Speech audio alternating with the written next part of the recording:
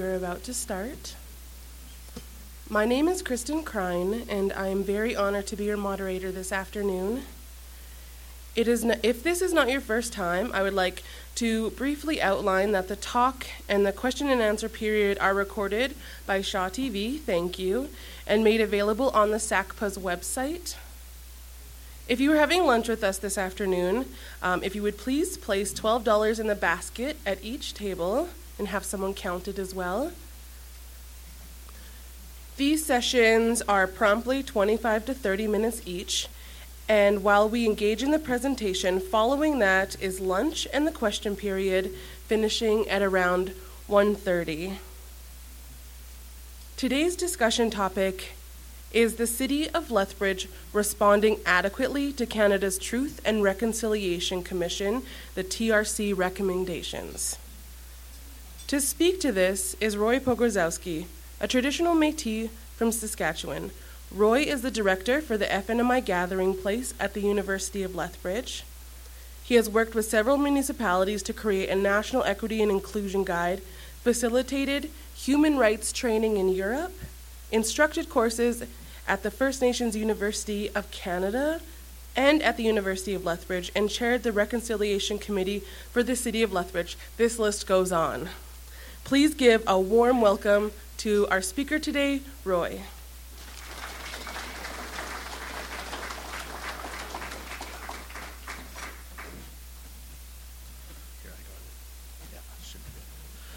Thank you very much, Kristen. First off, I'd just like to say how humbled and honored I am to be asked to speak today, since there's so many amazing people in the community I've had the pleasure of working with, especially on this implementation plan, that could speak to this just as well as I am. And there was one correction that I actually co-chaired with Amanda on the reconciliation and implementation, a good friend of mine, so we co-chaired that process together. So as Kristen said, I'm Métis from Saskatchewan.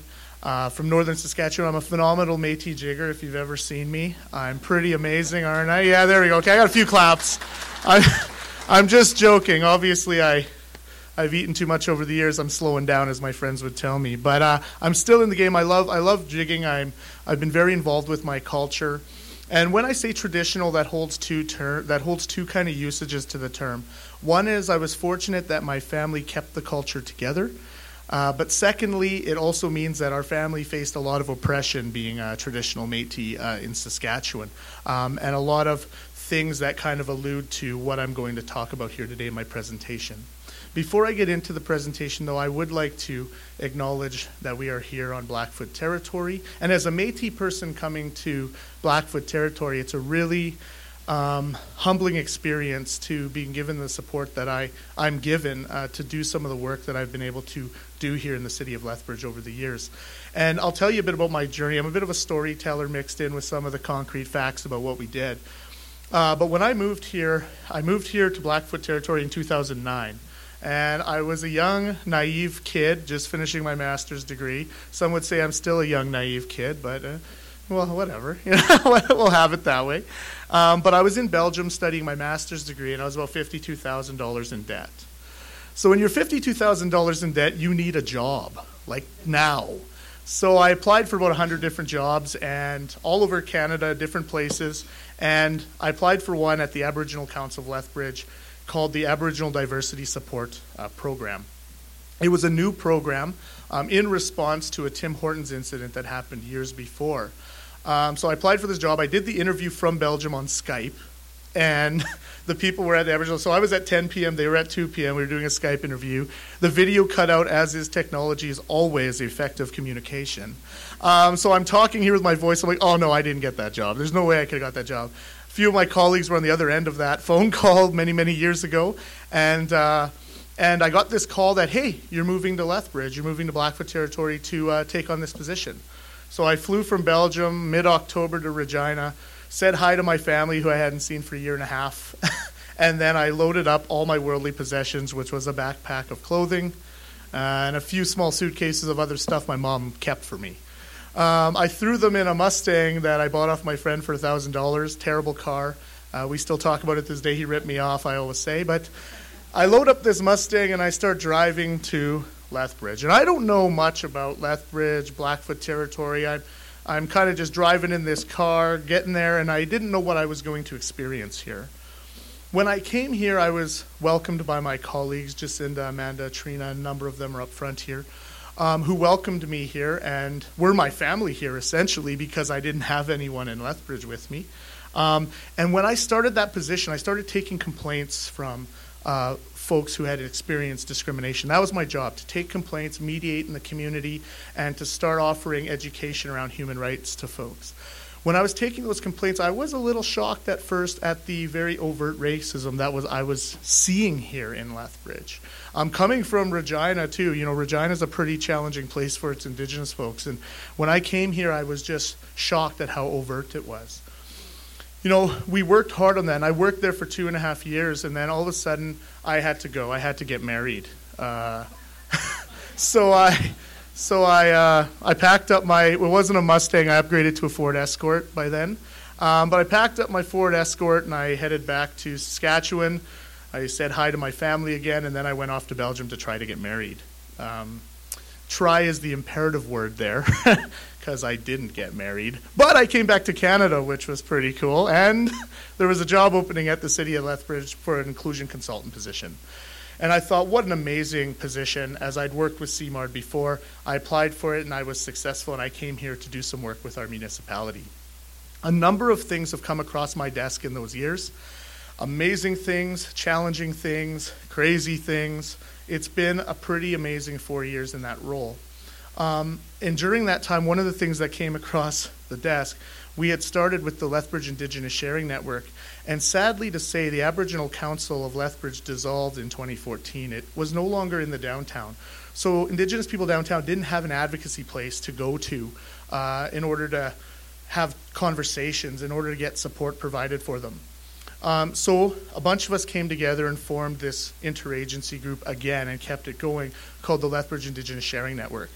We had a community plan in 2016, and out of that community plan came the concept of reconciliation being important. And we know that the TRC released the calls to action in December 2015, those 94 calls to action that said, here are what the different levels of government, academic institutions, faith-based institutions, and society as a whole should look into when we're talking about reconciliation. So we talked as a group and we said, okay, reconciliation is important.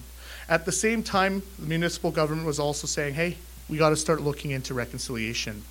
We collaborated our efforts, and fortunately enough, everyone was okay with me being a co-chair with Amanda, which was pretty wild stuff, because this is a daunting subject to talk about. It is large, it is important, but it is full of things that we can't forget, and they call that the truth. And we always must remember that as we move forward with this, that the truth is involved in this process as well.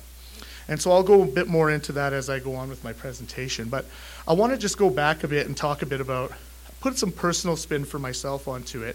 So my family moved to northern Saskatchewan in the 1850s. And this is my great-great-great-great-grandfather, Cyprian Morin, and his wife, Mary Cook. And they moved and settled in Meadow Lake. And there you'll see Morin Crescent today, and you'll see a number of things. And they forged a life for us up there. Being up in the north meant that we were involved with a little event called the Northwest Resistance, as the Métis would call it. You'd hear other ethnographers call it a rebellion. But we were up north, and a lot of our members fought alongside our relatives there in Batoche, and with Gabriel Dumont, with the Fiddlers, with Louis Riel, and a number of things. So a lot of our relatives, some of our relatives are buried in Batoche. A lot of our relatives post-1885 faced a ton of oppression. And I often use this in a lot of my lectures just to show you kind of some of the things we faced as Métis people in Saskatchewan moving forward, some of the things my family had to face. We were always seen as, and Johnny MacDonald said this, and I quote, an unwanted third race in this country. But further beyond that, we were always seen as hindering progress towards the union of a country. And coming out of that, when I was born in 1982, I was raised in this world where my family was, although holding on to their traditions, were very ashamed to be Métis. And following that in 1885, Métis split off into 4 categories of people. One of the categories was those that were light-skinned with European names that could assimilate. And if you heard Senator Bayek's comments today, or yesterday, about going back to the 1969 Act and just assimilating cultures. That stuff is still being said today by leaders in our country, that we should just assimilate and become one. And a lot of the Métis felt forced to assimilate into that world. Our other group of Métis were dark-skinned, had Indigenous names, and lived on fringe of reserves. So it was easier for them to jump on a reserve and take treaty. My family lived in an isolated community where they kept a lot of our practices but faced a lot of oppression being Métis in the north. And the fourth one, which was also our family, was called the road allowance people. They were people that lived on the side of roads, lived off scraps, were deported from area to area. A lot of their family members went into the child welfare system, and they lived pretty challenging lives in our country. And so this is kind of, so being raised in the 80s in my family, I saw my auntie posted this today on Facebook, a young picture of my grandpa Freddie. My grandpa Freddie was a Métis activist, and he always championed being Métis and those things in our country. And growing up, I had the pleasure of having this. But in our family, it was much different than what I had faced in schools. When I went into schools, a lot of times my family would either tell me I was fortunate that I was light-skinned because I don't have to face the reality of overt racism. I just heard a lot of comments from people growing up who thought that it was open to talk to me about these things. But growing up, we were told not to be proud to be Métis. And this is my mom and grandma. They're the two loves of my lives. They both went through the school system in northern Saskatchewan. And when I was in high school, I remember the first lesson I heard about the Métis was, we fought a rebellion and we were rebels and traitors to the country of Canada. Being a high school student who was Métis, I was like, wow, I don't know if I want to tell my friends that I'm the rebel and the traitor to this country in this classroom. That could cause a lot of problems. And that was the education I heard about our people. Pretty much nothing else other than that we were rebels and traitors to this country. My mom and my grandma have always been a resilient source for me. They've always been the ones who keep moving forward no matter what happens in life. They always kept life positive for me, and they always kept me away from a lot of the dangers that a lot of my family members are going through. And so for that, I pay them immense respects for all the work that they've done. But these two beautiful, when I got into university, this was the first time I was exposed to residential schools. I took a class from a professor named Annette Sear, and she actually started educating about these schools to me. And I was learning. This was about the time where survivors were going to the courts, reopening up a number of trauma in telling the courts what happened to them in residential schools. It was the start of the court process. So I went back to my mom and grandma, and I had a few questions for them. And I asked them a bunch of questions. They didn't really want to talk about it. My mom actually gave me her journal when I was like 20 years old, early university, to read at the advice of a social worker. And I read that journal, and it had a profound effect on me that day, because I read things that no 20-year-old should have to read about their mom. The things that go on in her mind, the mental health issues that she deals with, the things that she can't control.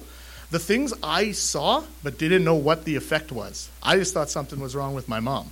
I didn't know that she went through these systems of abuse. So as I'm reading, I got really fired up in university. I became a real angry student. I'd go in classes and I'd speak my mind, and I'd get really angry when people would say something. And I had a mentor back then tell me, Roy, you got to harness that energy and use it for good things. And his name was Del Anaquad with the First Nations University of Canada. And he really said, you got to harness that and use that for good, because that energy is just going to get you in a lot of trouble if you keep holding angry to these type of things. And so this is very important when we talk about reconciliation, because I hear this terminology come out now. And still a lot of people have no idea what reconciliation means. And we've seen this work done in Australia, we've seen it done in Rwanda, we've seen it done in other places where there's been trauma, and we're trying to kind of get there as well. So starting this journey as chair was very daunting, because I didn't know how to approach this. I talked to elders in Blackfoot territory, I talked to elders back home, I've talked to a number of people on how to proceed. And the one thing that I got from the TRC was it is truly about relationships. So moving forward, it's how do we build relationships, how do we acknowledge the truth, and how do we educate about something that happened in our country that is absolutely traumatic. that these things happen to students and children and our family members. And that's where it gets personal for a lot of us. And I remember me, Amanda, Jacinda, and a number of others having those conversations. I put that up there. I already skipped that slide, so we'll get right into the meat of things. But reconciliation, I struggled with this term, as I'm sure many other Indigenous people have struggled with it, and many non-Indigenous people have struggled with it. People often ask me, what does it mean? And I'm like, whoa, I can't give you a full-on definition about this, and there's many reasons why that I'll get to. But some points that I want to raise early is reconciliation means something different to everyone. Everyone in this room has a different concept and notion of reconciliation. Oftentimes people will ask me, and this is a true quote that I get, they'll say, what do Indigenous people want? What do they want from reconciliation? How can we reconcile with them? What can we do? And I often say, I'm like, well, first off, Indigenous people is a big umbrella term. It's a very homogenous term for a lot of people. A lot of different diverse groups of people. We have over 600 First Nations across this country. We have over 400,000 Métis across this country, and we have about over 45,000 Inuit in the north from 53 different communities. Reconciliation for one community could mean wildly different things for another community. And so those generalizations have to stop in this process. These are individuals reconciling together. And that's one thing that we tried to break down in our process, was that everyone was here as an individual and they were contributing towards their journey towards reconciliation. Because everyone's on their own path and they're going to learn in their own way. But at least starting the journey is very promising. Lived experience plays a factor in reconciliation. I just shared a bit of mine with you today. Everyone's lived experience is different. And I can't emphasize that enough, because we can't go into reconciliation assuming anything, because our assumptions and prejudgments are 99.8% wrong. I'll give you 0.2 just in case you get lucky. But our assumptions and judgments are normally wrong. And that's the case for everything, even when we talk about racism, discrimination, and a number of things. When we prejudge, when we assume, we're normally wrong. And so everyone's lived experience in the process is important. That's why when we hear from survivors and the testimony we heard at the TRC, how important it was to hear that and to sit there and acknowledge it and to validate it in our country was very important. The healing can begin because people have shared what happened to them in their stories. Reconciliation is a very abstract concept. It's so big that we can't grasp any one direction on this. It comes from many directions. And many of the people I've had working on this, we've seen that. The discussions around reconciliation, the debates around reconciliation, the people at the table with different opinions of what it means, that's all valuable information as we advance as a community with this plan. And we were able to have some of those discussions. If misused, reconciliation can become a buzzword or meaningless symbolism. Because if we just say reconciliation but we never acknowledge the truth, or if we're not willing to have those challenging discussions, then what are we talking about when we say the word reconciliation? It might get you grant funding, it might get you a number of different things, but it's not going to be meaningful for the people in that process. And that's one time where we have to realize, how does reconciliation affect me? How does it mean to me? Reconciliation, if effective, will improve relationships. We can see that already. I'll be honest with you. I can see that in our community with how relationships have formed and they've been developed and how people have come together. It can also eliminate systemic racism, which is a huge concept in our country. And we've just seen Indigenous affairs split into two different groups, one's service and one's relationship and treaty building. I don't know how that'll pan out. I guess only time will tell. But that's what we're seeing in our country. Right? It will remove barriers and access to society for Indigenous peoples. And that's one of the things mentioned in the calls to action is access. Removing barriers so that Indigenous people can participate fully, Métis, First Nations, Inuit, in our communities, which means employment, economically, from an entrepreneurial perspective, politically, socially. From a number of those realms, how can Indigenous people access those points there? Reconciliation, if ineffective, will continue to be divisive. It'll continue to divide people if we can't get around a concept of what that means. I'll storm ahead here because I want to get into the plan. It'll be empty symbolism, like I thought. It'll just be a symbolic thing that we talk about. And that's one thing that I'm proud of this plan, is that we're moving beyond just symbolism. We're moving beyond just the terminology, and we're moving forward into some action. And I'm a big fan of action. I think action is very important. I've seen a lot of people in my time who love to talk and love to say a lot of things, but action is really important. What are you going to do about it? What are you going to do yourself to get involved? And it could be even showing up to an event that we have coming next week. But something, what is actionable that you can do? And reconciliation is everyone's responsibility.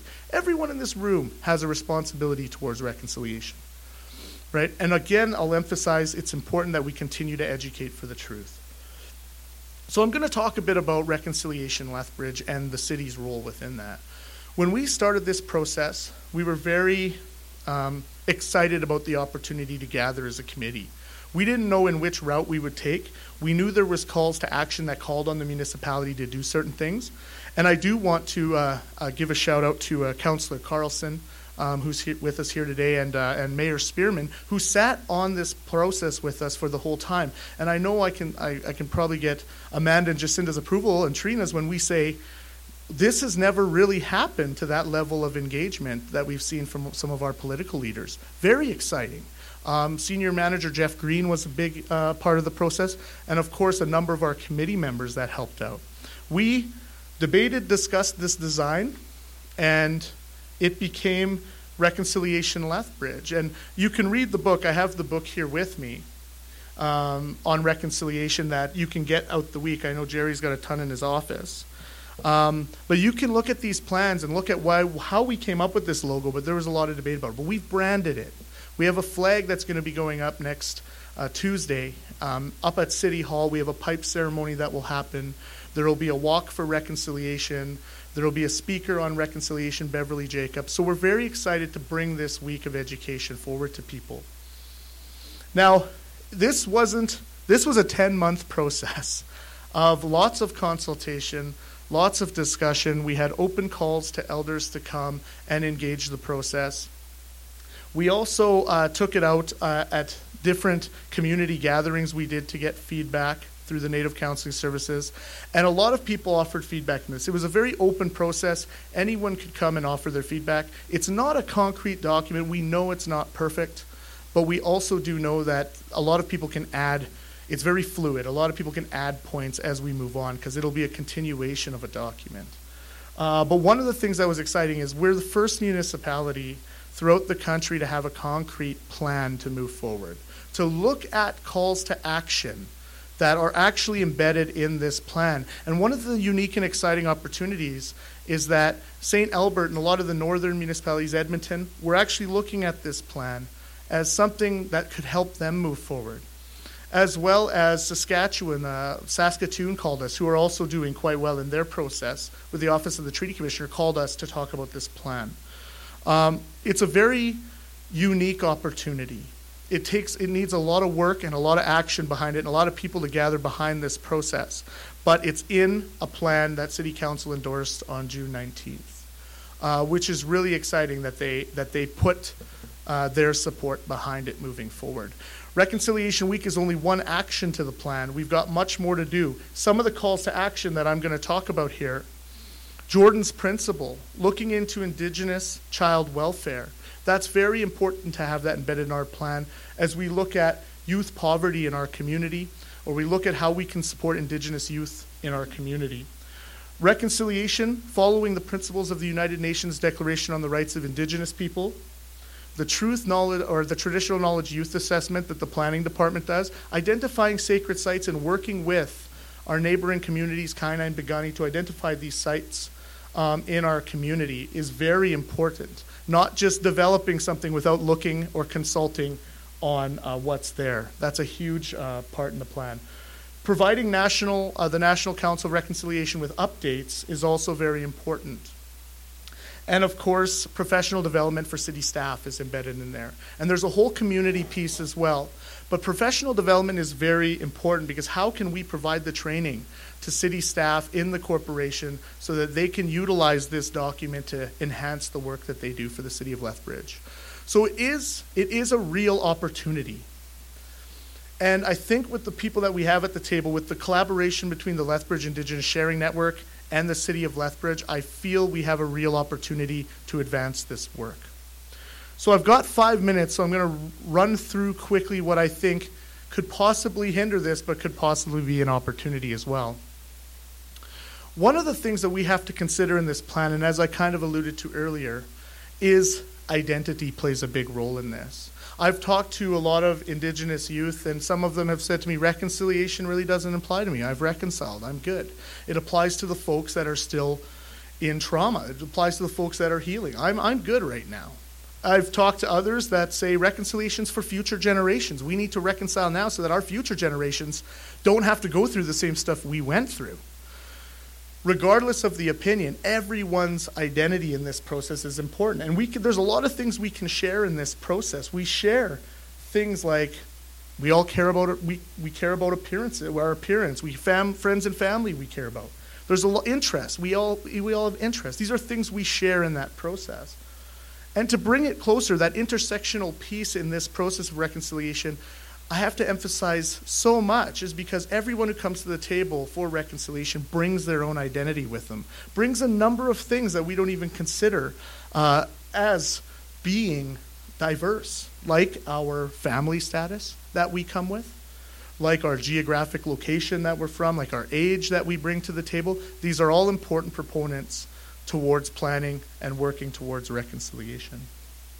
And our subjective identity. Here's one thing that's always bugged me when I've been working on inclusion, is how people don't just let you define who you are. What you say who you are is important to you, and there's a number of things that come into that. There are abilities, there are attitudes, our beliefs, our stories, our records. Indigenous people want to hold their own stories, their own histories. They want that told from their perspectives. It's not crazy to think that. I've talked to a lot of students who said, we want to tell our stories. We want to be involved in the processes. We want to be involved from the beginning of processes. But for everybody, we have these, our talents, our history. They all make who we are. And I think until as a society we can get down to the subjective part of our identities and allow people to identify as who they want to be or identify as, reconciliation is going to be tough because we're going to do a lot of this stuff. We're going to continue to prejudge people, assume things about people. And when we continue to do that, reconciliation is just not possible.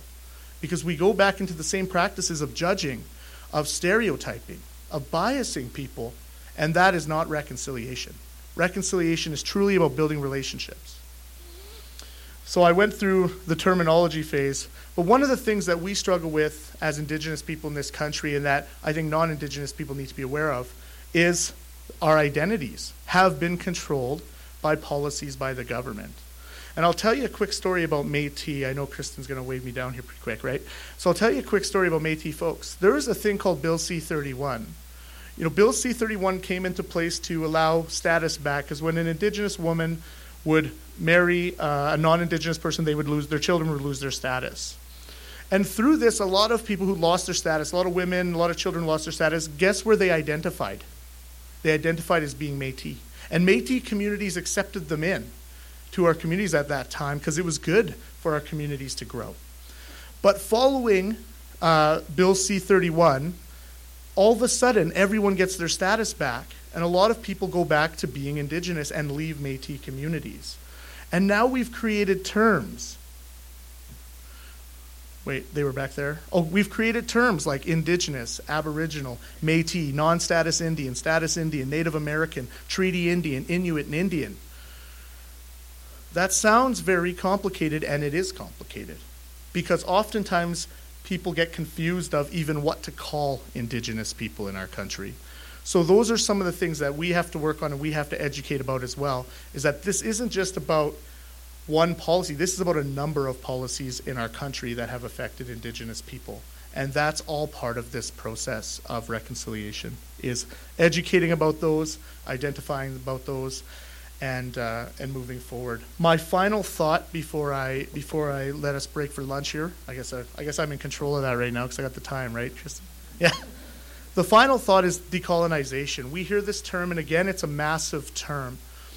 But one of the things I heard from an elder one time, and it was a really kind of unique opportunity, And they said, you can travel anywhere around the world, you can go anywhere that you want, you can do anything that you want.